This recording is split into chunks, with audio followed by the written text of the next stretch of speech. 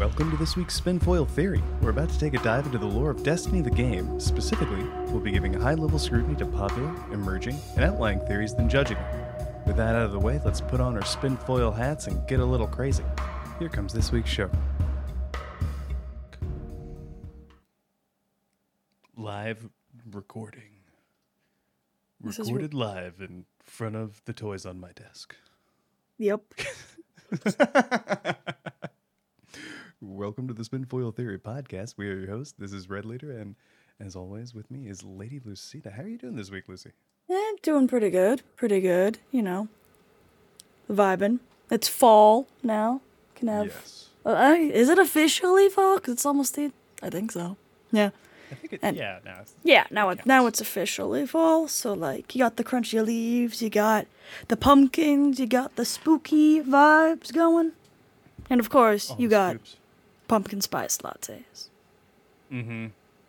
The pumpkin spice, everything really. My mom. I just went to visit my mom this past week, up in Michigan, and we drove up there from the DC, DC proper where we live, and that's like a 9.5, 10-hour drive if you drive straight the whole time. You're stop crazy. Take breaks obviously takes longer. Well, I split the drive with my partner Kari, so it wasn't that bad. And I actually did some work from elsewhere, so I was tethered to my hotspot and working while she was driving. Oh my god, it was pretty cool. Things I never thought I could have done when I was a kid, but yeah, so that was cool. But she used a term that I had never heard before for part of this time of year. So it's, when people will go to an area that has a lot of foliage, a lot of beautiful fall scenery to look at the leaves of the trees. I've only ever heard those people called leafers. And she called them leaf peepers. What? I don't even know. Right? What? What the heck? That's wild. I didn't even know that. Yeah. I didn't even know that was a thing. I didn't even know that was a thing. It's a thing? Oh, that's a total thing. People will drive or do a short vacation or a weekend someplace. Where so around here we have the Blue Ridge Mountains, and then maybe an hour or two away we have the Alleghenies, which is the Appalachian Plateau. And those are just really beautiful because it's they're ridge type mountains, so there's just trees covering them. It doesn't get rocky. Oh. Yeah. But I mean, except for the places where they blasted through it to build the road, and that's also cool.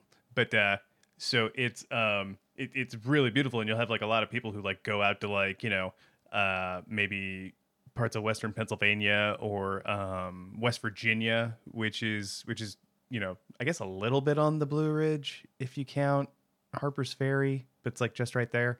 And they're also in the Alleghenies, but it's just beautiful area. And yeah, you'll definitely have people who drive out to just look at it. But I'm on the fence. I don't know how I feel about the term leaf peepers. I think the whole thing just sounds weird. It's trees. Trees are trees.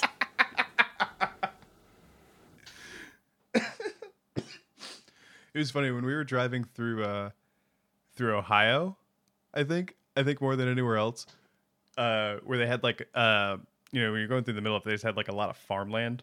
Yep. And it was there'd be these little, it's big fields of farms, and I know nothing about farming, so there's probably some listeners who are Taylor P, it's obviously this, so feel free to tell me what it is. But it's you'll have this huge expanse of open land and relatively flatness that they've got their crops on, and then you just have this bunch of little trees. Yeah, I don't know. At some random end of the property. Yeah, I heard it had to do with water retention and stuff like that. But I'm just this is also, it would probably, depending on how big the tree is, it would be a pain in the ass to get it out of the ground because of how. If they need to remove it, maybe I don't know. It's a bunch of them. It's a bunch of them. So it's on the middle of this what I'll call a hectare of land, right? You'll just have a strip of let's say 10 by 30 trees. Oh wow. Yeah, I don't know that. And it's you can tell that used to be like they just left it there when they were clearing out the other stuff. But I don't understand why. But I think it has something to do with water retention. Like that may have been like a marshier place to start with. I don't know enough about it. Sorry. Welcome to the the Leaf Peeper podcast. No, Taylor, we're not. Marshes and all things fall. Oh man, sorry. Getting back on track. If you think we should call them leaf peepers at Spinfoil Theory, tell us how you really feel.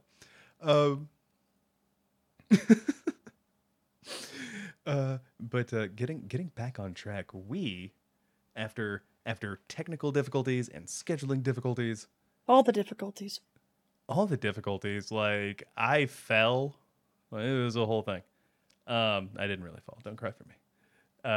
I dropped a fridge on my foot. That did actually. Wait, you did? Yes, I did. When did you? How?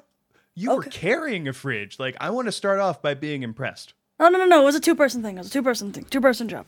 But we had a mini fridge upstairs, and the more we looked at it, the more we're like, we don't ever use this mini fridge, so let's get it out of here. It's taking up space. It's ugly. It's gross. We don't need it up here. So we were taking it downstairs, and our stairs going downstairs are kind of steep, and my hands, as we were carrying it, my hand slipped, and the fridge went bonk on my foot. Luckily, I was wearing shoes, but my foot still got bruised anyways. It really hurt. Yeah. I didn't break anything. Nothing broke or anything. It hit more like the top of my, more towards my ankle than my toesies. So it just really hurt. I was like, ouchies, that hurt. But then I just picked it up and we just kept going. Kept going down the stairs. I was like, this is fine. And then afterwards, after we got the fridge in the garage and I sat down for a sec and the kind of adrenaline wore off, I was like, ow, God, my foot. So we got some ice on it and it was... My foot, eventually, I got super bruised, and I was like, okay. But now I'm fine. But it's just that happened, and then scheduling conflicts kept popping up. But I was like, okay, this time works for me. And you're like, nah, man, I can't do that time. And then you're like, okay, we can do this day. And I was like, nope, can't work for me. So I was back and forth, but we finally found a time, a day. We found the equilibrium, which was our regular time. Yep. Should have just done with that in the first place, but no. It'd be like that at times. But yeah, so after getting through all that, we are bringing to you our investigation into Kingsfall. Dun dun dun dun dun dun. Yes, dramatic music intensify. Kingsfall theme here. Non-copyright Kingsfall music. We can use it. We can use it for this. We can. I know. I'm just being silly. Just play the Taken King theme on a off-tune kazoo. Just do do do do do do. Okay, new project. Oh no! I wrote What was I done? What was I done? Kingsfall theme in off-tune kazoo. Be on the lookout for that whenever I get a kazoo. Oh no! And learn how to play. I guess you just hum. Yeah. But in here. Kingsfall is one of the communities, and this investigator included his favorite raid. Really?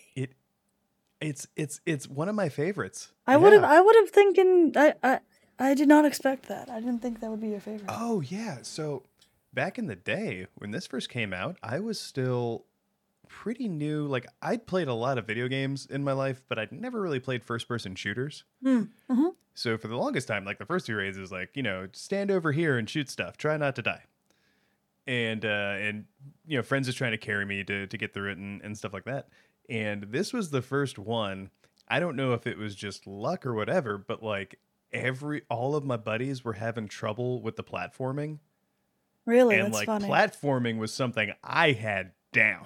You're like, finally, I'm useful.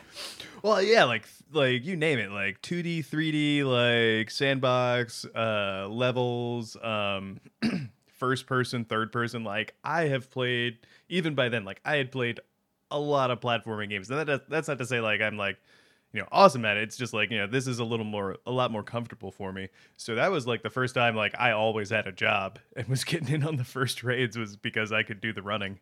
But see, now in D2, it's random. It's not like whoever jumps up on the plate. So now everyone has to know how to jump. I know, which is good, but I still miss it. I missed having my defined job. I would time it to the theme song from the Transformers movie. You're silly. But yeah. Yeah, that's one of my favorites. I don't know. It's one of yours too, right, Lizzie? I thought you were all about the Kingsfall and the Hive and the Friends. Yes, the Hive are my favorite, as everyone knows. I pretty much love the Hive so much. However, big however, Kingsfall, surprisingly, it's gonna sound very controversial. It's not my favorite raid. It's not. My favorite raid is the Crota raid. I loved the Crota raid. It was a lot. Because, see, back in D1, I wasn't as advanced in my Destiny career. I wasn't as good. I was still new. Mm-hmm. Even though I'd started since the beginning, I was very much a solo player. Like, I didn't really have a lot of friends. I mean, some of my friends, and this is going to make everyone feel really old, because I'm not that old. But when I was in high school, when Destiny came out, a lot of my friends did play, but it's like everyone kind of had their own little group of people, and I was kind of in this weird, awkward spot where I was like, they would have enough people in their group, and I would just be like a odd one out. So I didn't really get to raid too much. But especially when Kingsfall came out, like Crota, I did a bit. That's why I liked Crota, because that was like my first real. I did Vogue, but I remember my first time doing Vogue, and they were trying to cheese Atheon to have him fall off the map. I was a hunter, so they said, "Oh, you're useless. Go stand in the corner." And I was like, "Oh, okay." So I stood in the corner and didn't do much. I don't remember my first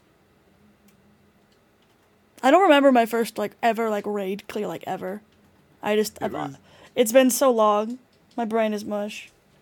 It was funny. I think Crota was really good for hunters too, because until as many people like struggled to get up in light for Crota to do it, like hunters being able to go invisible through the first part was actually like pretty handy. Oh yeah, because we had Invis didn't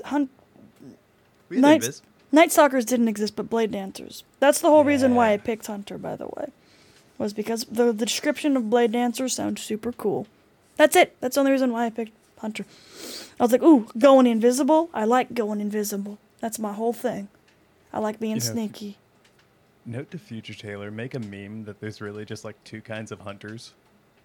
Like, go invisible, graceful, like, melee weapon. And then there's like... Yeehaw cowboy. Your spurs go jingle, jangle, jingle. Jingle, jangle, jingle. Oh my god. There's no in between. Yeah.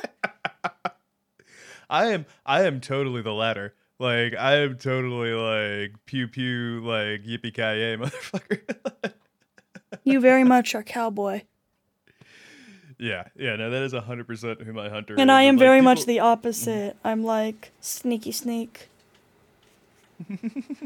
Yeah, no, I'm still, even this season, I haven't played as much, or as I've played every week, but it's like I haven't played as hardcore as I have every season. Like, I am still very much like loving what they did with Solar. I'm just like, this is fun, and people are like, oh, this is that and such the other. I'm like, just like, I guess you can yell at me to stop having fun, but like, I'm having a blast. Yeah, like I said, like.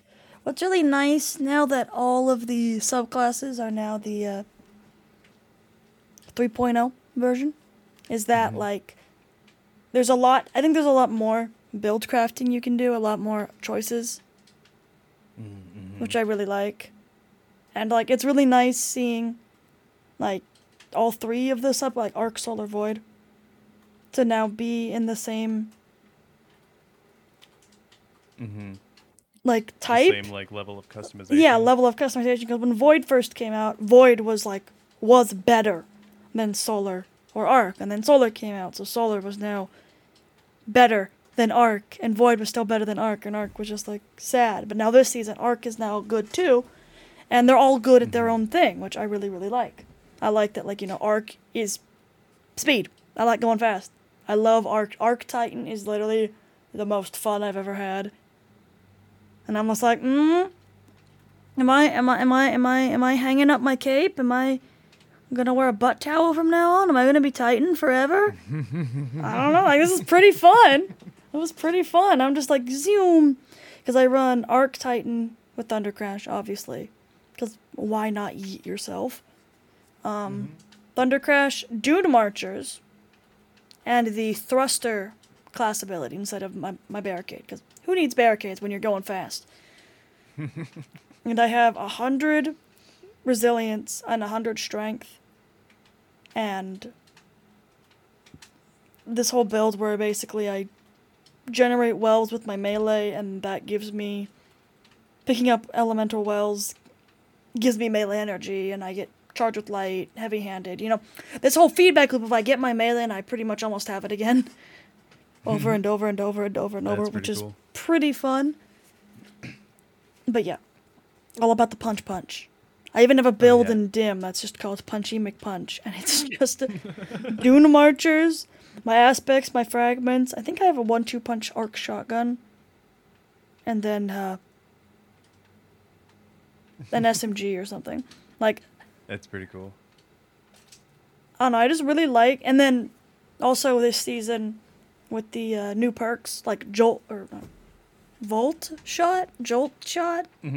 I think it's called Jolt Shot. Something. It's arc themed, which I'm like, I really think that's cool that we now have a Void Verb, Repulsor Brace. We have Solar. We have Incandescent for Solar. And then we have Jolt Shot for Arc. And then we have for Stasis, we have Chill Clip and Headstone. Which I just think that's really cool that there's now these, because Bungie has done these new verbiage, these new perks, and that kind of thing. They can now make weapon perks that kind of feed into that. And I just think that's really, really cool, and it allows even more build crafting stuff, because you can be like, oh, because like for me, for example, on my Void Hunter, most people would run the Void Dodge, or Dodge turns you invisible. And then Quickfall. I do not run the dodge to turn invisible. I run the other one. Because I have a fragment that when I yeet my nade, it makes my void weapon volatile. That void weapon has Repulsor Brace on it, which means anytime I kill a debuffed enemy, void debuff, so weaken, suppress, volatile, it gives me an overshield. But also because I'm running that fragment, or that aspect, that makes it so when I kill a weakened enemy, I turn, wait for it, invisible. So I turn invisible, and I get an overshield, and then I run the other fragment that increases the duration of positive buffs, so Devour, Invis, Overshield, so it lasts a lot longer too. So like for me, Repulsor Brace, I love Repulsor Brace. It's like, I'm like, whoever made this, I just want to give them a high five. Because it's so cool. It's so cool. And then, like, I just think that's really cool. Because, like, maybe... Like, the fact is they have all of these options now. Like, Bungie can be a lot more creative with, like, the perks they make. Instead of just like, oh, this makes your gun do more damage after a kill, like Rampage. Oh, yeah, no, I do something similar with my like you have like everything like, you know, synergizing. I do something similar with my gunslinger. Like it's all around me making trip mines and gunpowder gambles. Yeah. So like I'll sit there with well, and I still have the I add the like Emperor of Tempering just so I can get like a little bit of like healing in there. Like that's cool. That's good. That's good. Start in, but then it's just like Solar Ignitions grant grenade energy. I apply more Scorch to targets. Defeating Scorch targets gives me melee energy, and then the weighted throwing knife will ignite scorch targets, and I'm just running around with that and what is it? My where is this guy? My Drang with Wellspring and Incandescent. I was just gonna say either Drang is really good, or if you have the SMG, Mighty Mini Tool. Oh, the Callus Mini Tool. Yeah, I have that too. I have one with Unrelenting and Incandescent. It kind of depends on what I'm doing. Like what mood I'm in might make more sense. Yeah. Yeah. And then what you need to go even Gigabrain is because remember they buffed LMGs, heavy machine guns. Yeah. The dungeon heavy machine gun, you can craft it with Incandescent. What? I Yeah. should get that actually. Yeah, that's what I'm saying. We should do the dungeon sometime. It'd be super fun. I'm down. Hell I'm yeah. down. Accepted. Accepted, because what is it? The dungeon one is what, fixed odds? It's fixed odds, and then there's the Epicurean, the fusion. Fusion. The fusion is void, so it's repulsor brace. Okay. I don't think I've gotten any patterns for either of those, or if I did, I haven't done them yet. Yeah, no. It's like it's the hard part for that is getting the patterns. It's, I guess the patterns, I've seen more people get the patterns on master mode, so maybe they have a higher drop chance. I don't know. Who knows? I'm gonna try that. Yeah, because I finally got the LMG the other day, and I crafted it with Incandescent, and I'm like, oh, this is pretty nasty, like good. Yeah, I was gonna say, I'll only be a little jelly, but quietly. Yes. And in the first column, you can get killing tally. Kills increase this weapon's damage until it's stowed and reloaded. So if you run enhanced killing tally, which gives you enhanced, it doesn't make the stat better. It just gives you more magazine. Okay. Which that's pretty good on an LMG, having plus 10 to your magazine. Like. Yeah, and yes, then let me look. Yeah, you can have fixed odd. No, I'm a liar, McLiarson, killing tally, and incandescent in the same column. Whoopsies. I'm a liar, McLiarson, cool, but no, still very cool. Yeah, you can have under pressure. You can have encore. I'm just trying to think of like what's good. Like the problem is for this LMG, it's like what's good. Is oh yeah, there's I forgot there's Feeding Frenzy. Duh. Feeding Frenzy. Yeah, Feeding Frenzy was a Feeding Frenzy and Incandescent is probably what I'm gonna grab. There's also Field Prep, but I don't like that as much. Yeah, I definitely think. Or there's under pressure. As the magazine gets lower, you get more stability and accuracy. I like it. Yeah, that's a good one too. Okay. That's a new consideration, because what I was running was just like, whatever strongest in the slot, really. Yeah. Not really even. But now you can synergize more. You can run, because LMGs now, they're pretty good. I like them. I've always liked heavy machine guns, but like now they're like pretty damn good. I liked them in D1, and I liked them for a while in Crucible too, like especially the high impact ones. I see. Yeah. Because I feel like you got the most out of your ammo in PvP with those, because it'd be like 1, 2, 3, you're dead. And you could also get the max range with those though too. So okay, sorry guys, we came here to talk about Kingsfall, but you've learned a lot of sweet builds and cool other stuff. Yes. Yeah, we got sidetracked a little bit. Whoopsies. You knew what you signed up for, listener. you knew what this was. But yeah, okay. So to start with Kingsfall, I thought what we might do, Lucy, tell me how you feel about this way of investigating. Let's start by talking about where it takes place. Well, for those new to Kingsfall, like they didn't play it in D1, Kingsfall takes place on the Dreadnought, which is basically Hive.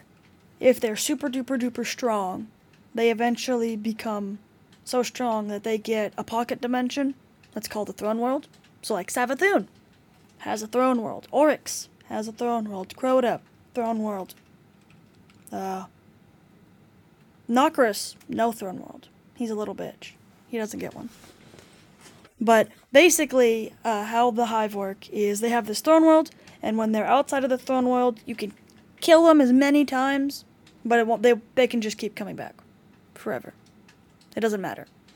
You have to basically go in their house, their throne world, and kill them there, then they're permanently killed. Savathun is a special case because she's now a light bearer.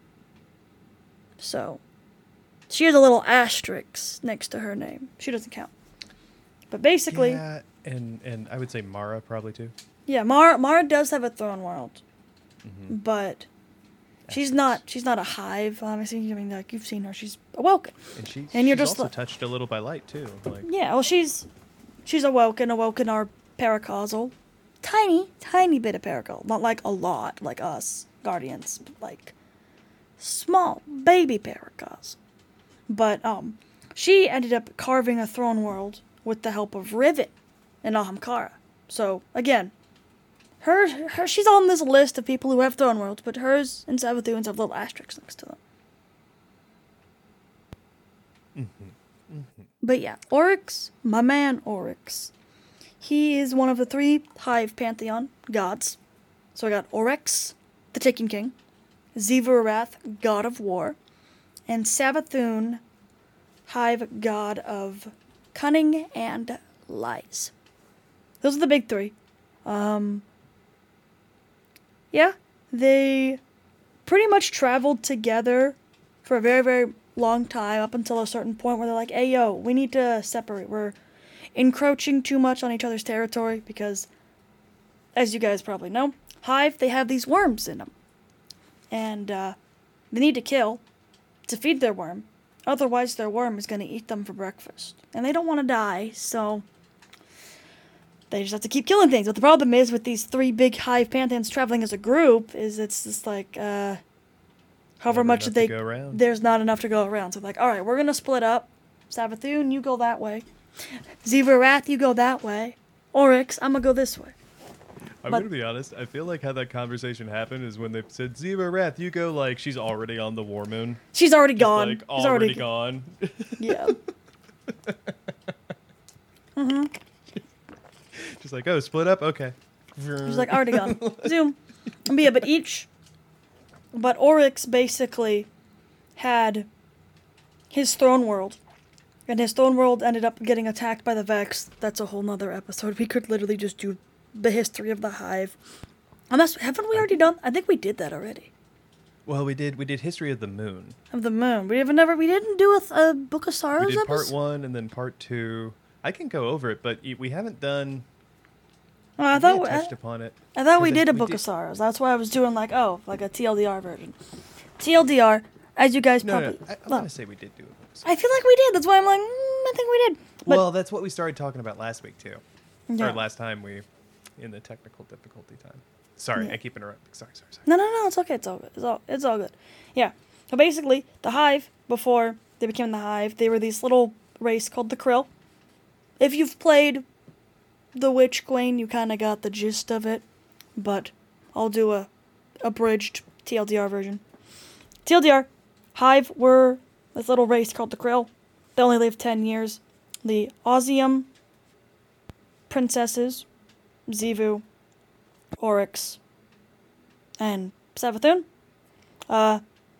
Their dad went crazy and died. He had a pet hive worm that was telling him whispers. So they took the hive worm, and the hive worm told them where to go. And they went down into the this gas giant called the Fundament. And on their way there, they were stopped by this big giant creature called the Leviathan. Leviathan said, no, don't go any deeper in the ocean, the Fundament. You're going to see bad stuff. You need to work with the light and be good. And the 3 Hive siblings were like, nah, man. The light sucks. You suck. Go away. And they went past the Leviathan. The Leviathan's like, oh no, that's bad. The Leviathan ran away. Hive siblings go down, and they meet the Worm Gods. And the Worm Gods are like, yo, we can solve your short lifespan problem. You just have to pledge yourself to the darkness. And they're just like, okay, seems legit. And they, shook hands, business deal obtained, done. They got the worms. They ate the worm. They didn't eat the worm. I guess they ate the... Ingested the... I don't know. I don't want to think about that, but... Ingest implies eating, but, like, I want to say it's probably, like, a more, like, paracausal thing that they're doing. Yes, they now have a little worm inside them that is telling them to kill. So, they go back up to, the floating islands of, like, their people above Fundament, and, they distribute the worms to their people, and the worms are, like, and the hive are like, yay! Then they leave, and they go start killing, and killing, and killing, and killing. Lots of different species. They just eradicate, genocide. They don't care. And then they get to a point where their worms are too hungry. Too hungry. They can't kill enough to feed their worms, so they make a pyramid scheme, multi-level marketing plan of the hive, where basically the little thralls kill enough to feed their worm, and they give the rest of the tribute up to the acolytes. The acolytes kill enough to feed their worm and give the tribute up to the knights, to the wizards, to the hive princes, all the way up until it reaches Oryx, and Oryx gets all this yummy tribute, which feeds his worm. But then eventually he's like, yo, I'm kind of lonely and sad. I want kids. So bam, he has kids. Crota, the golden child, the eater of hope. He's a pretty cool dude. Crota is his favorite child. I'm just stating that is... I'm just imagining every time he watches Crota just, like, be the most, like, basic, like, yeah, like, they're doing the magic, and Crota's just kind of, like, whacking people with his sword, and, like, Oryx just stand there background, like, look at him go. Yeah, pretty much. He's like, look at my son. He's doing so good. But yeah, so he has Crota, and then there's Ir Halak and I forget the other one. Basically, the twins. They are the original Death Singers. They're the ones who came up with the Death Song. They're my favorite. They're my favorite. Well, don't they learn it from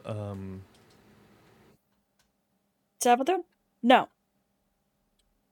They don't learn it from Savathuni. They go to Savathun and sing the Death Song and kill everyone there. And Savathun gets really pissed off about it, and it's really funny. Oh, it's Ir Yut who learns it from Savathun, yes. I want to say. Ir Yut probably learns it from them. I wouldn't be surprised. Oh, and Iranuk is the Iranuk, yes. Ir Halak and Iranuk. Yes, I love Ir Halak. That's why I remember. No, they're both really cool. They're kind of the, like, I wouldn't want to say second in command to Orc. They're pretty high up in the pyramid scheme. They're, like, I think right below him, probably. Mm-hmm. They're a part of his court, and his court is like they're his, like, top lieutenants, top dog. Like, very, very old, very powerful hive are the in the court of Oryx, which we also kill. Because we kill everything. Because that's what we do. I digress. Anyways, so he has his daughters. He has his son, Crota. Probably has lots of other unnamed offspring, too, that are unmentioned because they didn't do anything noteworthy. And then we have, of course, his emo, edgy son, Nokris. I saved Nokris for last because Nokris is the heretic child who goes against Oryx's will. And Oryx says, do not go talk to the worm gods. That is my job. They talk to me, and then I tell them what you said. It's like, and that sort of thing. Like, it's like there are rules. And Nokris is like, nah, I'm gonna go talk to the worm gods. So he goes and talks to the worm gods. Because he's like, my brother, Crota, he may be strong, like, with a sword, but I'm strong with my mind. I'm sneaky. So he basically went and talked to the worm gods. The worm gods kind of ignored him, except Zol, the smallest worm god. Zol and him made a deal. Said, okay, I'll help you, you help me. We'll be both friends. We're friends now. We're best buddies. So, and then they eventually leave. Because Oryx finds out that Nokris did that, and Oryx is like, get out. Your name is struck from the books of sorrow. Your name is struck from the world's grave. And the only mention of Nokris in D1 is that one statue right before you kill, air quotes, Oryx.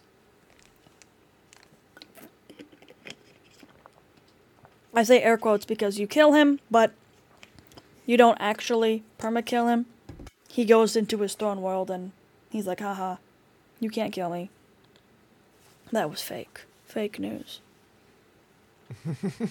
But yeah, that's the Hive in a nutshell. At one point, Crota and his two sisters were in Oryx's throne world. Oryx was like, alright, you guys are in charge. I'll be right back. I'm gonna go talk to the darkness. BRB. And he goes to talk to the darkness. And they're like, okay, what are we gonna do while he's gone? And Crota's like, Savathun pops up and says, hey, Crota, you should try making your own throne world and cut a hole right here. And he's like, oh, okay. He cuts a hole in reality. And that makes the Vex come in Oryx's throne world like a bunch of cockroaches, I guess. And they fight because the Hive don't really know, because the Vex just keep coming out of this portal and they can't close it because there's just so many Vex. They're just like, ah. And I remember one of the daughters is like, Father will have our head for this. Like, oh no, this is bad. And all this other like stuff. And they eventually,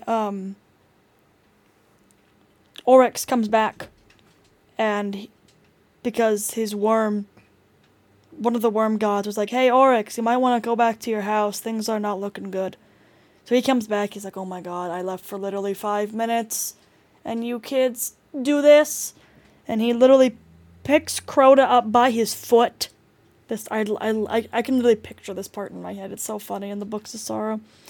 Oryx picks Crota up by his foot and says, be victorious or die forgotten, and just throws Oryx in the portal and closes it behind him.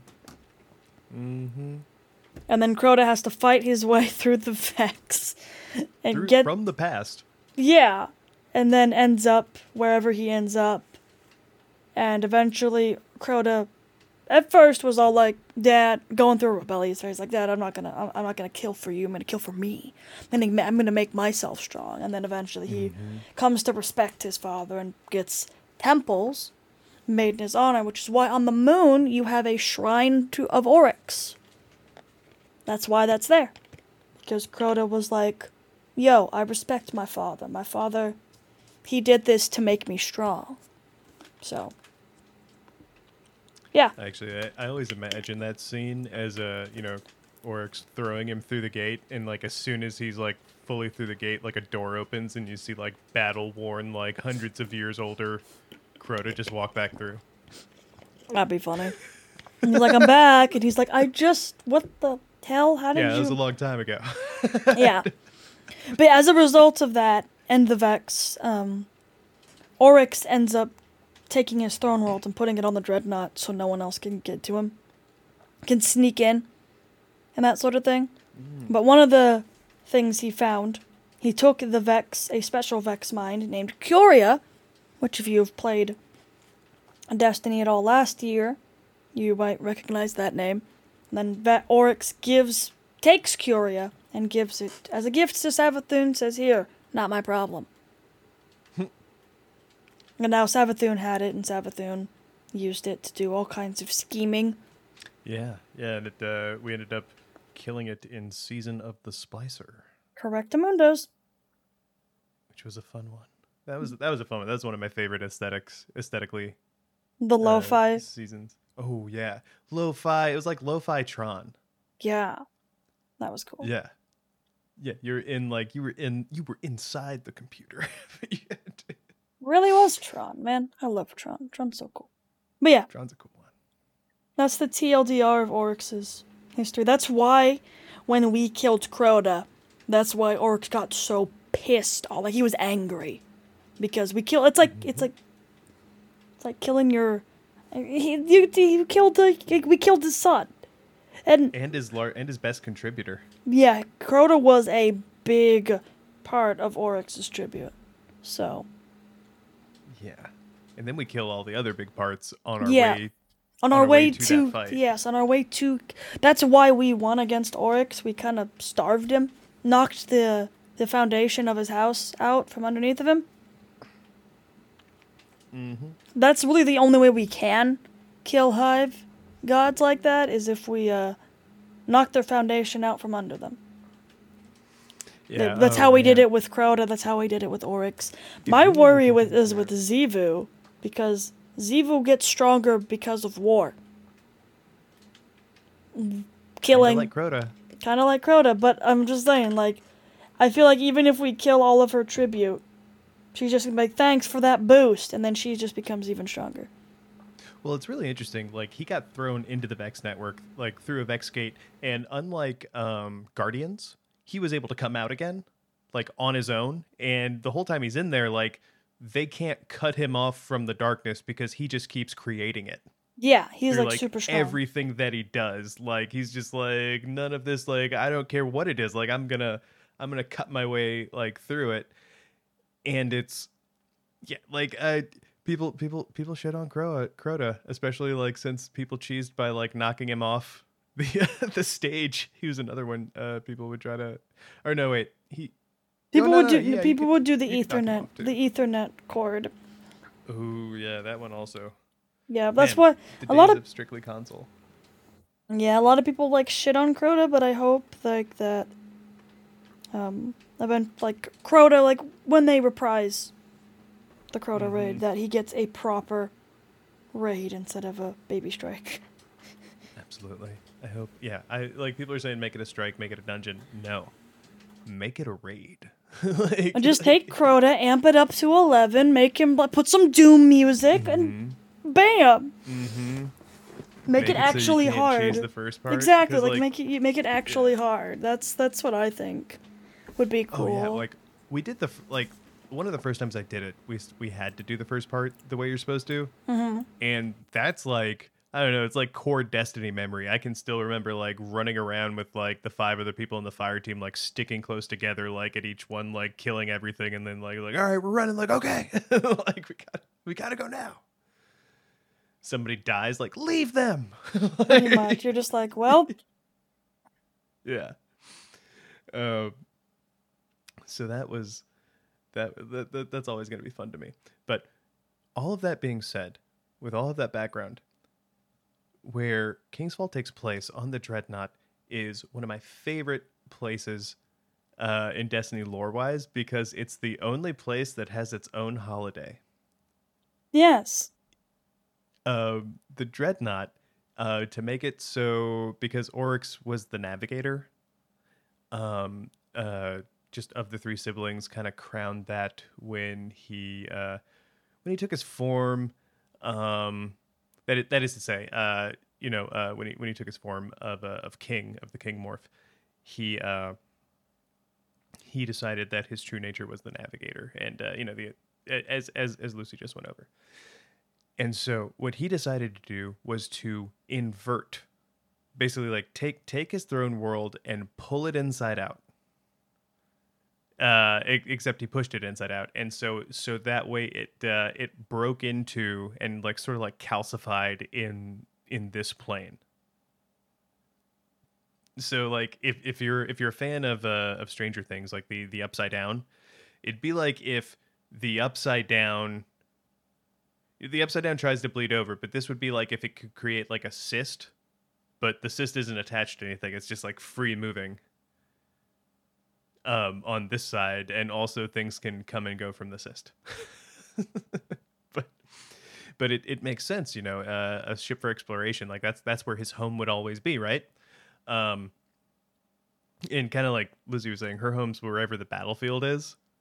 So if you make an act of war on her, wherever you did that now becomes her throne world. Yep. It's just wild. So what we're doing here is we're not only like, I mean, this might be the first instance of taking over a vessel, of boarding an enemy vessel. Speaking of this during the season of piracy here, But we go aboard, we cut out Oryx's legs, and we'll get to who those guys are here in a second. But like that's how it starts. We're going in, like we're assaulting his house, and when it first came into when it first came into the system, we were allowed to do that because Mara and her Techians blew it out. Like basically, I don't want to say like it's a very powerful assault, but it's not. I don't think of it in like the destructive sense. I think of it in like the disabling and crippling sense. It made it so his throne world had to like stop moving. Right there in the middle of Saturn's rings, where even now when you load in, like that's where you go, and like you can see from other planets. Was it Nessus? You can see it from other planets, like you have been able to the whole time. Yeah. Not Nessus, it was one Titan. Yes, that's what it was. So maybe you can't see it anymore. But yeah, you like when Titan was a place, you could like look up at Saturn and see it's still there in the rings. It like creates that big of a space. Yeah. In the rings. Ugh. So that's how it starts, and there's a really cool cutscene. Future Taylor linked them to the cutscene. That will attach if you haven't seen it. That was Is that the D1 opening. cutscene? Yeah. Oh yeah, that one You're was so gonna cool. see. I cried. Yeah, you're gonna see. I remember watching that. Because I remember because that was back when Destiny came out at like 2:00 in the morning. Mm-hmm. Kind of thing. I set an alarm and I woke up at 2, and I watched that cutscene at 2:00 in the morning in my parents' living room because I was still in high school, and I remember watching that and Mara dying with air quotes. I was just like, no. I was really sad because Mara at the time was one of my favorite characters. I now think Mara is poo-poo garbage. Well, not poo-poo garbage. All my homies hate Mara. Well, no, I don't hate her. She's interesting because she's doing these big plays, but she's not letting anybody know her plan, which is frustrating because, like, you don't know what she's done until, like, after the fact, and you're just like, oh, there might have been another way. But she also sacrificed all of her people. And she's kind of she's very much Savathun's mirror, so. Yeah, well, to add to that, I also think she's a very gray character.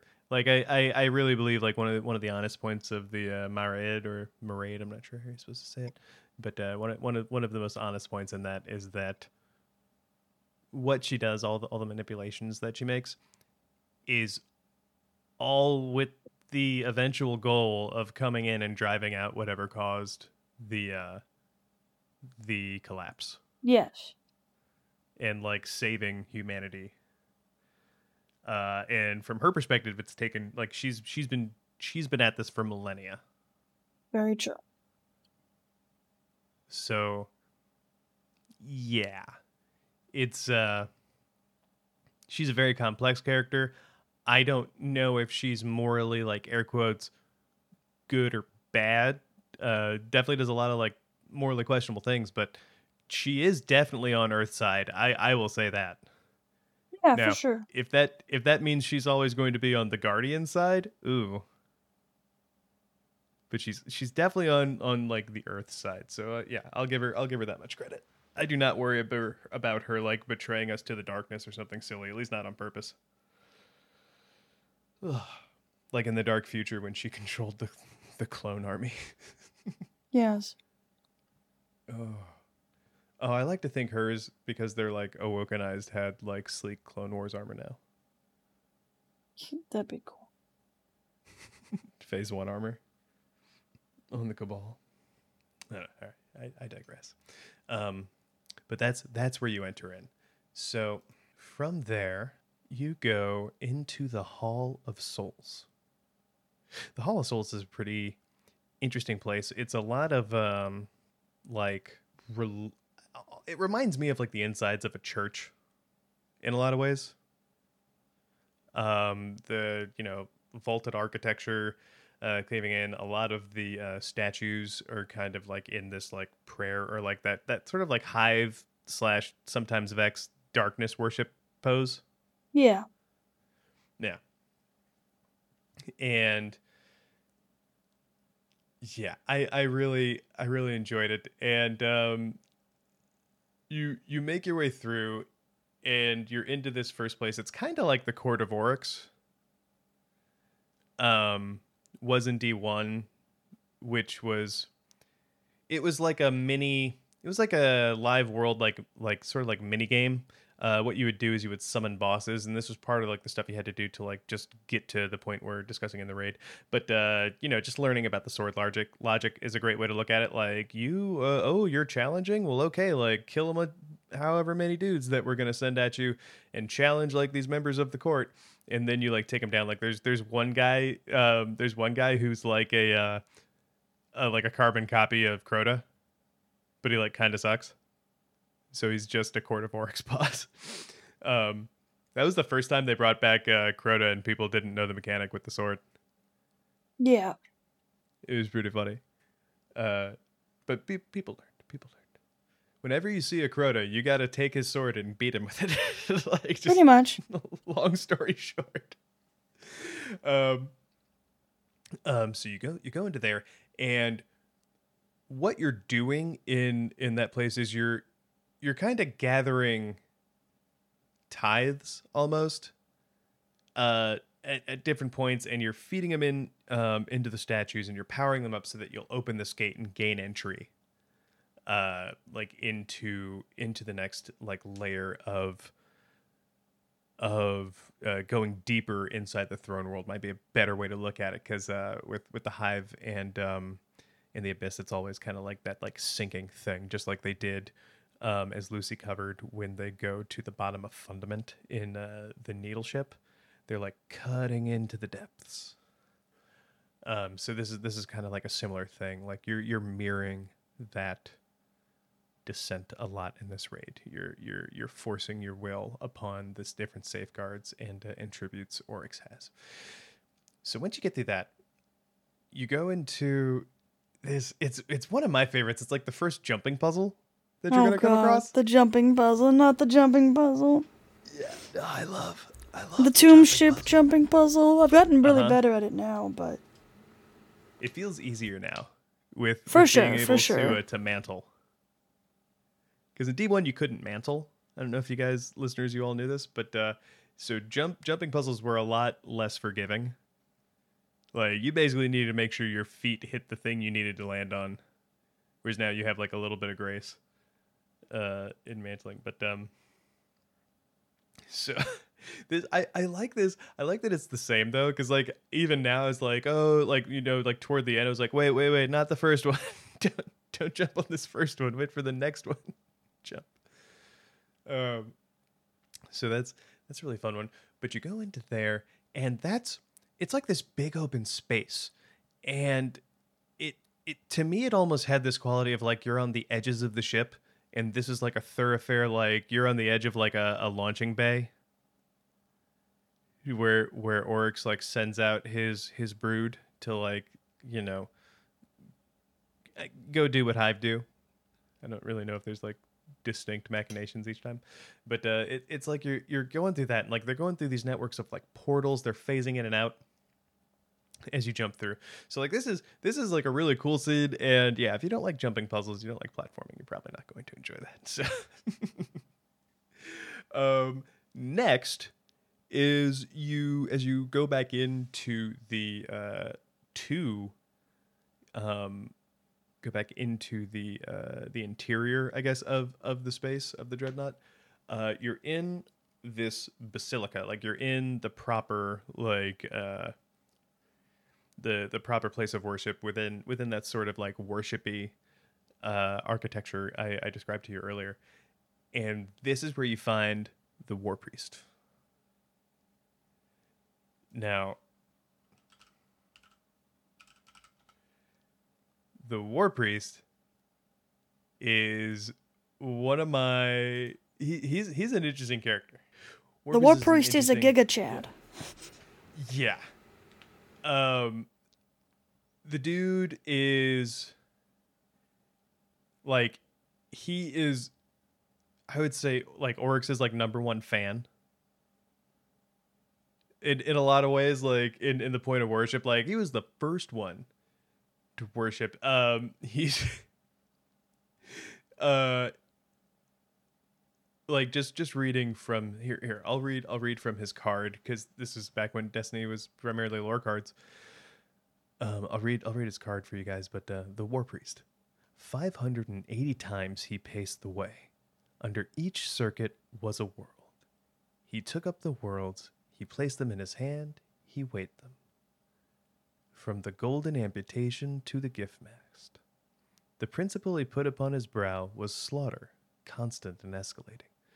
The principles he put behind his eyes was victory, which was the last true shape. The principle he put into his hands was tribute, to Oryx, king of taking, tithing to his lord, that the first navigator might escape the need to kill for subsistence, the worm need, that he might use his power to lead the final work. A most faithful servant, most faithful. From the mighty Crota, son of navigation, sword of pits, he learned to make his oversoul, saying, "Challenge me by the law of my ascendance. Match me in bloodshed, or in blood be drowned." Whoa! So yeah, Giga Chad is not a wrong term here. Is not. This guy is like the leader of, I don't know. He's like the base of the top of the pyramid, the base of the pedestal, and he is the one who is like doling out the religion of tithing, the religion of the sword logic, to all the little hives below. And he is pissed like that you would even show up to try and get past him in his basilica, his place of worship to Oryx, and to just like killing. Like, it might be a better way to say, like, what do you think, Lucy? It might be a better way to say, like, it's not that he worships Oryx, it's that like he's a true like priest of the sword logic. Yeah, pretty much. Yeah, and he uses some stuff. They mentioned Crota, like some of those mechanics too, like the Oversoul. Like, just like if you can't stand up to him, you're just dead. If you can't hide, you're just dead. And that's a fun fight too. I won't get into the mechanics, but that's a fun one. If you haven't done the raid, like highly recommend. And you kind of like disrupt his he's like performing like a ritual, and you kind of like disrupt what he's going to do, like, so you can damage him. Like at each point, there's like different guys who are coming out to try and, you know, make sure you fail that challenge, and that his Oversoul has time to kill you, or an opportunity to kill you might be a better way. But you know, the more you like put them down, like the weaker he becomes, which is almost like a great like sort of instant microcosm of the pyramid scheme. Like the more you like kill his boys, his ads, like the more you have an opportunity to like just like wreck him. Yes. His fight, I think, has always been one of my favorites. Mm-hmm. Yeah. It's really pretty too, with the pillars. Indeed. Yeah. And the coordination between like your little teams of two. Okay. Moving on from there, though, you go down. You go into the depths, and you find Golgoroth. Do you want to tell him about Golgoroth? Golgoroth is a very ugly baby. No, he's not really a baby. He's probably one of the ugliest looking ogres I've ever seen in my life. He has little spider claws on his back. Very ugly. And would Golgoroth be a she? I don't think so. Well, because all of the No. the ogres the ogres are like force fed like mutated thrall, and all the thrall are women. No. Female, I guess is a better way to say it. No, it's a male. Okay, No lore tab. interesting. It's a male. I just thought of him like big thrall. Yeah, and yes, not all thrall are women. They're not like bees. I think they're. Oh, I thought they were like born that way, and then like their morph determined. I think with hive, gender is very, very different than. It's like fluid. Yes, that's how I think. It doesn't really matter to them. Yes. Golgoroth is a very ugly baby. Giant ogre. I'm just trying to find his lore tab. Golgoroth. I think I got you. Grimoire. Thank you, I found it, yes. Basically, Golgoroth was sent to try and kill Oryx from Zol. And basically Oryx said, nah, you're not doing that, and basically cut up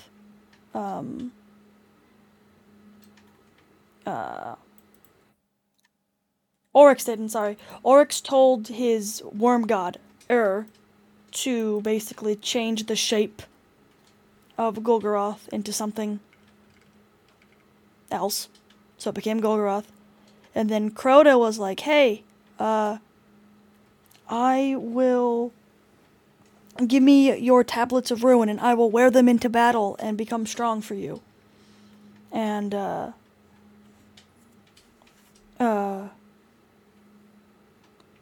tithe all the kills to you. And Oryx was like, nah, I'm gonna have this ugly Golgoroth baby guard my tablet of ruin.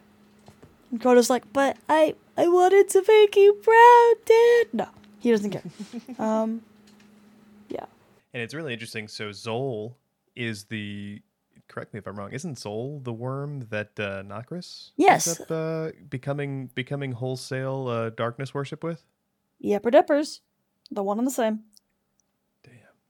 Yeah, so a good way to look at this is like Oryx and the rest of the Hive have this MLM thing set up, and then here this asshole Nokris comes and basically like opens up like, I don't know, like a Sam's Club or like a BJ's. He's like, no man, wholesale, just come in here. This is the Costco of darkness. Costco of darkness. And the other Hive are like, hey, yo, you can't build a Costco next to our Sam's Club. You can't do that. We do the same thing. One of us has to leave, and that's you. So get out. Mm-hmm. That's basically what happened. Send his ass to Mars. Pretty much.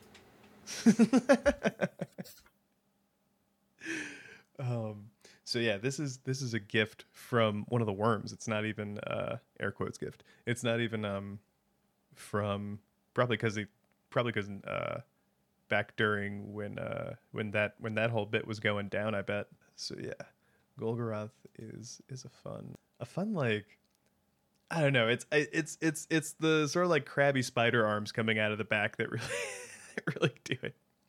And Golgoroth has like exposed organs. Like it is, or I guess like an exposed heart of darkness, maybe? Either way. It's crazy. So then comes everyone's favorite part. The second jumping puzzle, or as many of us affectionately call it, the dick wall. This jumping puzzle, for anyone who hasn't done it, I understand how they arrived at this shape, but it's just funny. There are like pneumatic pistons as you try to go across this wall that will literally just like boop you off, just like shoot out in random intervals. The dick wall. It's like it's kind of like the proto Taken boops. But in the D2 version, they have both the dick walls and the boops. the taking poops, so it's worse. It's got something for everybody. Sorry. So is worse. And this is also where you can find my favorite part of the raid, what I affectionately call the real court of Oryx. Where you can go square up for your homies. If you gotta like jump into a little hole in the wall, like a little awkwardly across from where you start. But once you go in, you'll find this spark, and you're just in this little room, and all you do is like once you pick up the spark, is you can go dunk it. And the reason it's called the real court of Oryx is because that's where you can play basketball with your homies in D2. I sincerely believe Oryx just has a basketball room. Like that's how he's been keeping like all the other like people in his pyramid and Crota in check. It's not that he's stronger. Is that he can ball. You know, their business might be in death, but ball is life. I'll see myself out. Sorry about that, guys. So, I promise to at least take a break from terrible jokes for a few minutes. But that once you make it past that room, now what you're supposed to do is kind of throughout the raid, you've been following what many people have come to learn was Toland, which is this like disembodied spark who's like leading you the different pathways throughout the raid. Toland will lead you like back and across, and what you're supposed to do in this part is open up, like have people stand and create different kind of like you did in the first jumping puzzle, but create ways for like the team to get across. Then once they're across, they'll stand on something on their end, and you can go. Type of thing, like hold the place. But the reality of it is you can jump up to where you get the secret chest, and then just kind of jump across to the second part of the puzzle and get there just fine. So it's kind of funny, but it's I'm glad they left that in. They didn't like force you to do it. You can do it the right way, or you can just do it the way you're used to, just jumping. But once you do that, that's when you go in and you enter in the kind of like final inner chamber. You enter the throne room, and this is where it will eventually meet Oryx. But first, you got to get past his daughters, and that's going to be. Let me pull up some stuff for them. Because they have their own cards. So you have Irhalak and Iranuk, and Irhalak's card reads, Oryx was dividing the spawn. He cut apart the larvae with his sword, and the two divided pieces grew into twins.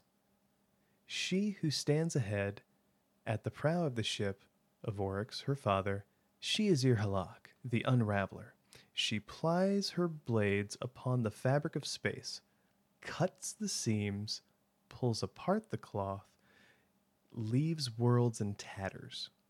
So what she's doing is standing on the bow of the ship, and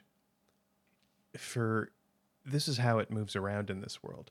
But what she does is, because it can't exist in this space, she undoes space in front of the path of the ship so that it can go there. And so just being on the ship and this ship just existing is like a moving tear, like a moving wound on this plane. I just think really that's interesting neat. to think about. Yeah. It's a really cool concept. It reminds me, are you a fan of Futurama? Nope. I've never seen it before in my life. All right. Well, check it out. For anyone who's a fan of Futurama, at one point, like a takeaway thing is how their ship moves. The professor says, we're not moving the ship through the universe. The reason it goes so fast is because we're moving the universe around the ship. Ah. Right? Which is also very cool. But then here's the card for Ir Anuk. Behind the Unraveler comes Ir Anuk, the Weaver. She takes in hand the threads of her sister's work, weaves them into the tapestry of Oryx's realm. Listen, Anuk, Anuk who favors bitter things. Of the 11 axioms, chose one. Of the 11 axioms, choose one. Of the chosen, spare none. Upon ear's attendants say, come, ear, look. This truth is dead. So what she's doing is, in a lot of ways, like weaving back together a universe post the dreadnought coming through it, but in a way that can exist without the dreadnought being there. And so maybe a good way to think about it is the way they move through the universe is like this three-dimensional, you know how like you have the two pieces of the zipper and the thing zipping and unzipping is moving along that? Just imagine that's everywhere. There are no ends and you can move it in any direction. That is how the dreadnought moves through our plane of existence. Unzipping and zipping behind it again. So the Death Singers are just zippers. Understood. Just replace their pyramid head with zippers. There you go. Their names are YKK. Pretty the much. Death Singers that before orcs cut them in two. It's also interesting that they like used to be like one person. Yeah. Well, I wonder if that means the Death Singers had like some level of like healing factor. Well, maybe. Be interesting. Or maybe it's like a magical, like metaphorical cut in twain. Yeah. Not quite as literal. But yeah, what you do with them is you disrupt that process. Mm-hmm. They're trying to fight you, they're trying to stop you, but you they basically sing the like death you song. kill one. Yeah. You kill one and then you got to kill the other. Or they'll resurrect. Or the other one will resurrect because where they hid their deaths is in each other. Did they? So many people say that. But I think it came up because in the story missions they're about to resurrect Crota through his soul. And you fight them there too. I think people are getting the Death Singers, and there is a Court of Orcs boss that was 3 wizards. I think people are getting them mixed up because the 3 wizards in the Court of Orcs, they hid their death in each other. That's why you have to kill them all really, really fast, otherwise they'll respawn. The Death Singers, I don't think they didn't hid their deaths in each other. What they did is they were singing the death song. And if you don't kill them before the death song ends, you die. That's how the death song works. I'm sad that Bungie nerfed the death song in D2. Makes me very sad. Well, no. Just like in the Destiny 1 version, you could hear them singing. And in this one, you can't really hear them singing, which makes me really sad. Because I gotcha. I have the Taken King soundtrack, and one of the songs on there I had to actually remove from like my Destiny list because it's just them screaming. It's their Death Singer's Dire. I can link it in the chat, but fair warning, it's loud. Ooh, what is it? Speaking of soundtracks, I think even still the or maybe it was for just Talk Like a Pirate Day, but the soundtrack from this season is or was up for free on the Bungie store. I snagged it because why not? Which if you wanna sound like a pirate long after it's done, yeah, this is your opportunity to live your best life. All right. So once you take out his daughters, it's time to confront Oryx. And this has the Taken King. Now this has, I think it has to do with field of view. In D1 you could not expand the field of view. Because for some reason in D1 it felt like he was so much more in your face when you ran up at the start of it. Where it's now it feels like any I'll get on the updated graphics, but now it just feels like he's farther back a little bit. It's less like it used to like trip people out, be like, yeah, just go look down, you gotta look down over there, like something really cool. And Yeah, like, ah. That's what I did with my friend. One of my friends, they'd never done Oryx in D1. Me being the evil troll that I am, I was like, hey friend, we explained how to do it and everything, and we're like, all right, we need you to. No, this is before we had explained it, actually. We did this as a joke. We're like, all right, before we explain it, you need to go up to that taken ball over there. That's a secret. That spawns a secret chest. It was so mean. They went there, and then Oryx up, and they screamed. They're like, oh my god, what is that? And then we all died. It's like in Garden, or Yep, I do the same thing in Garden. Like, yeah, just go through that portal.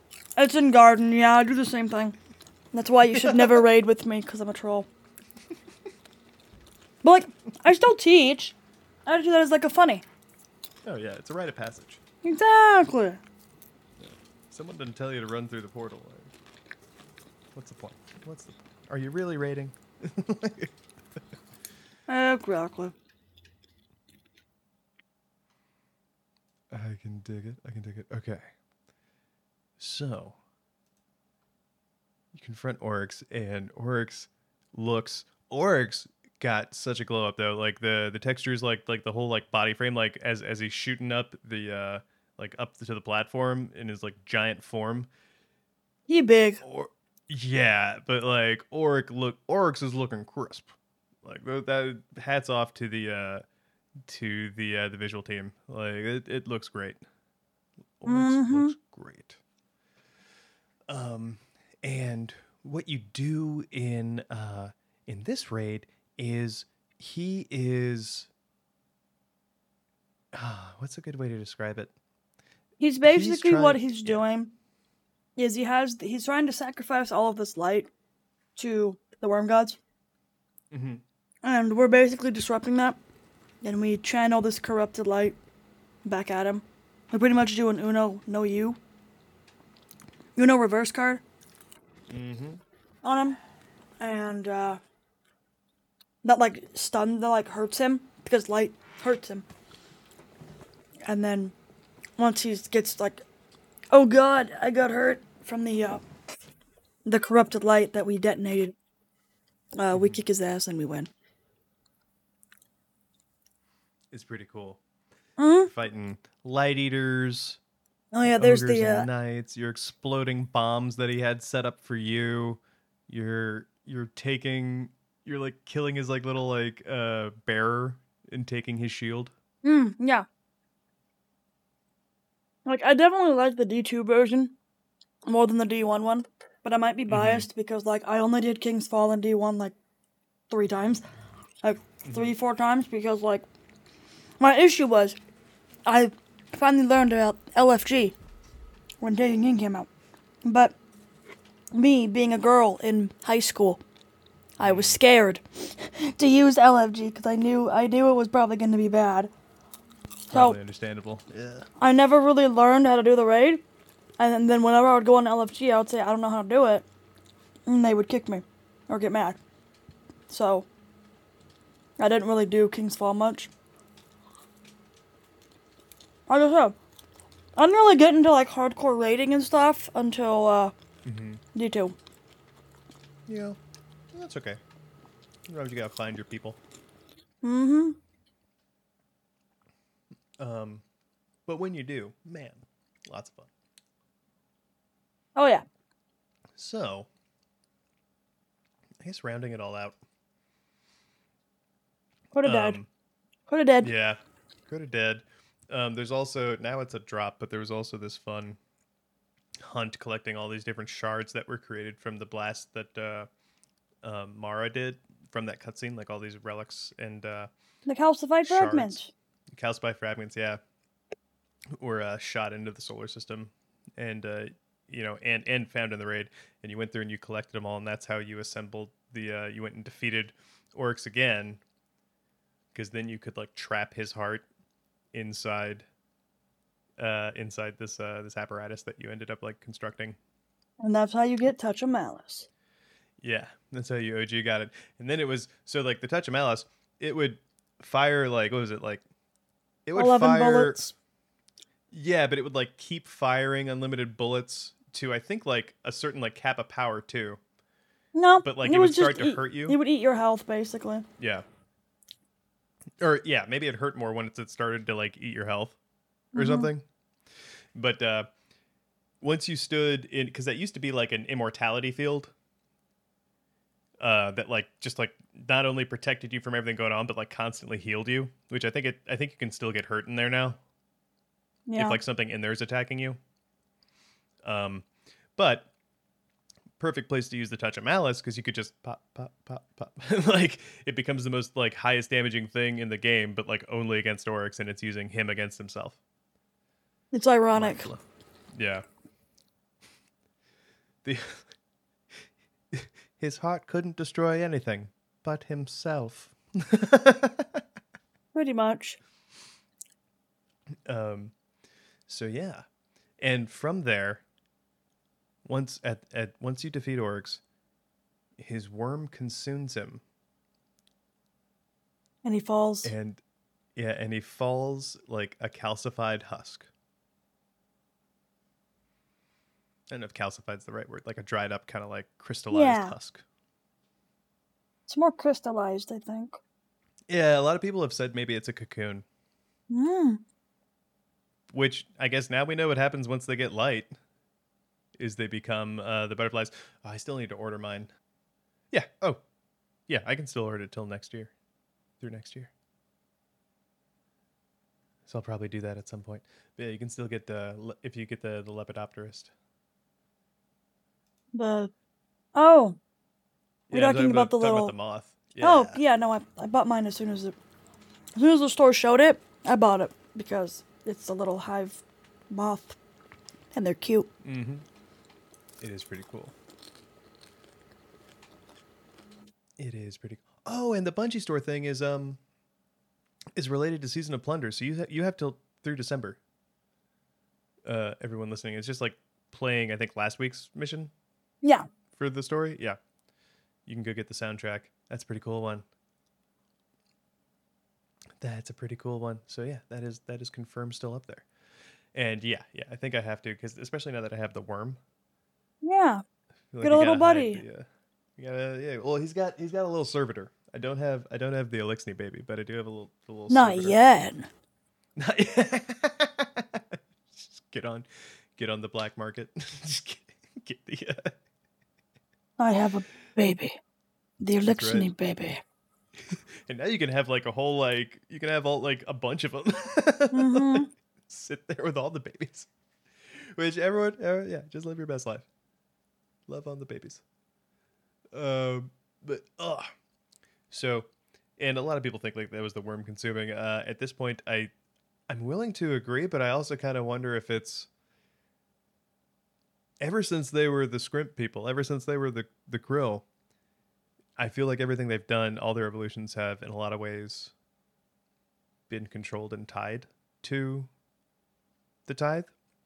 So I'm wondering if all that just got like taken away when he couldn't feed it anymore. Maybe. Now no deal. And like it's like, oh, like you've actually been dead since you hit 10 all those years ago. Like, oh no. Like what does a shrimp person look like after like 10,000 years? Just becomes like a fossil. Immediate fossilization. Yeah. I think that might be what happens. But yeah. And the Dreadnought has been like just hanging out in Saturn's rings ever since.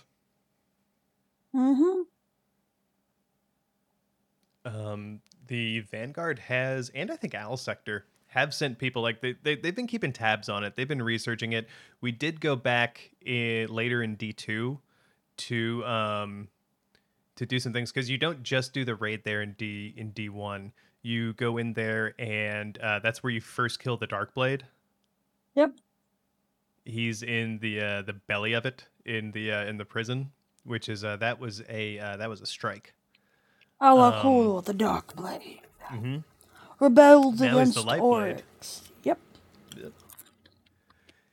And Yeah, if you haven't read about Alakul is really cool. As Lucy was just saying, rebelled He's the against Giga orcs. Chad. I say everyone's a Giga Chad. Everyone's. I use that word too much. It doesn't mean anything anymore. But Well, it's really interesting because he did it for love. yes, he rebelled against Oryx for the love to gain appraisal of his mate, Varrock. He marched upon Oryx's throne and slew 1,000 thrall in her name. How romantic. And Oryx did not kill this guy. Huh? He just threw him in a prison pit. Well, because Alakul was basically Oryx's foster son.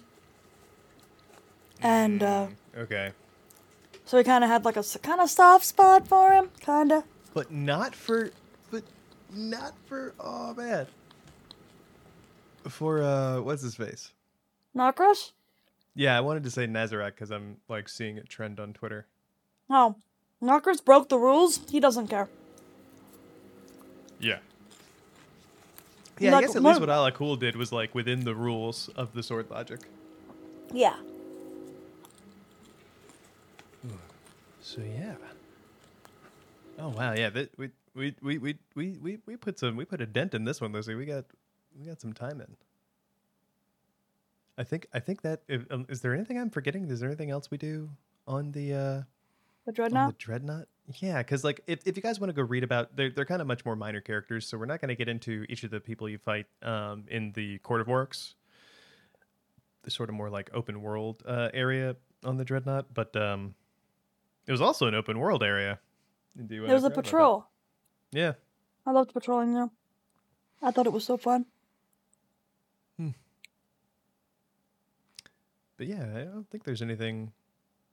I think that wraps up the investigation. Like, so yeah, you go into this. Yeah, this cyst that's moving between like raveling and unraveling the universe around it, to persist in this universe and move about. And you take out the top of the pyramid. You take out the final and most devastating people holding up Oryx. And then you take out the Taken King and you interrupt him from being able to commune with the worm gods. Yep. And then you take his heart. And you put it in a gun. Mm-hmm. As one does. Come on, we're all guardians here. Once we win, we make a gun. So yeah. It's definitely, if you can't pick up D1 and go play it, it's definitely something, at least like at very least like the cutscenes or like the audio parts, it's something worth looking up. Just the extent of what all you could explore and how it worked in D1, and then you can still experience the raid itself right now. Fresh came back this season here in D2, and I just highly recommend it. Bungie did just a bangarang job of bringing this up to D2. Like, bravo to you. But yeah, with that, I think, Lucy, you got any shout outs this week? Shout outs? Oh no. I'm so bad at these. You go first. Okay. I'm just gonna give shout outs. I had a nice week with my partner and my mom. Just like shout out to family. Yeah, I know. I definitely know it can be family can be a lot, but shout out to those good times with family. I hope you all get some of those, because we all need it. We all deserve it. Yeah, that's my shout out. Very cool. Very nice. Mm-hmm. Now it's my turn. I was gonna say, yeah. Oh no. Oh no. It's my turn. I guess. I don't know.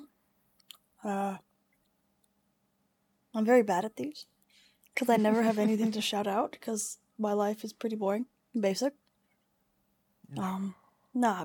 Pretty much is. It's very, very basic and boring and cringe. But I guess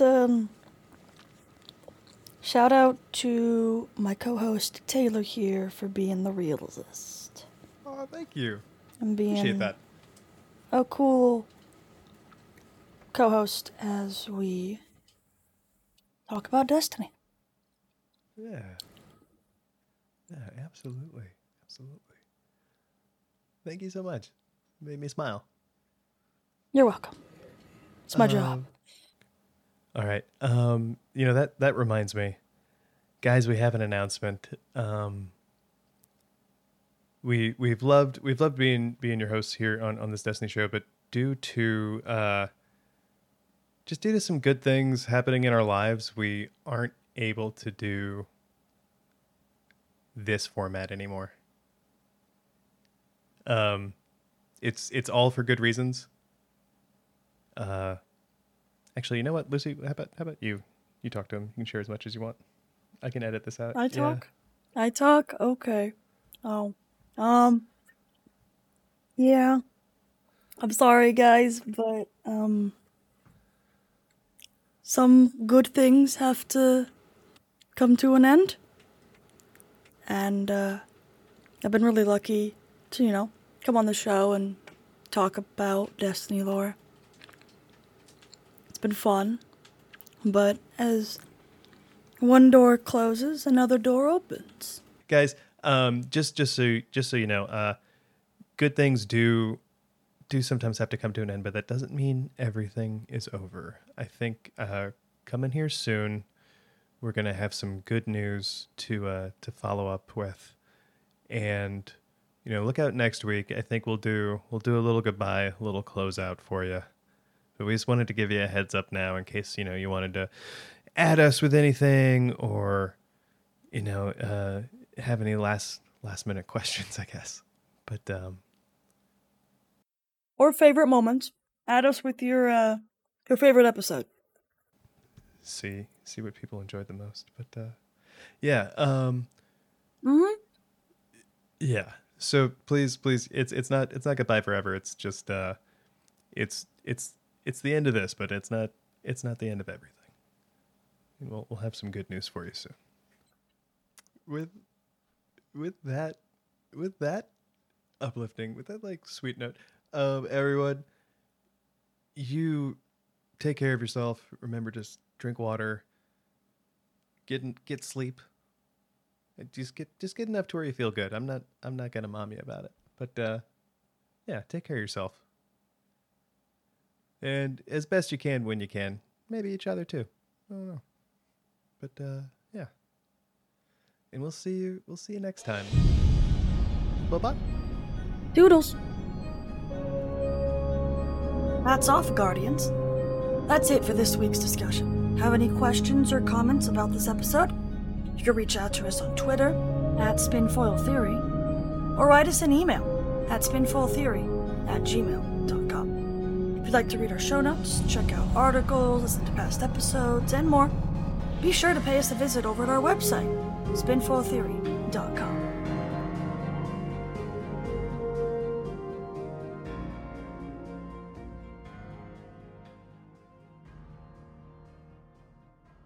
The Lore Network.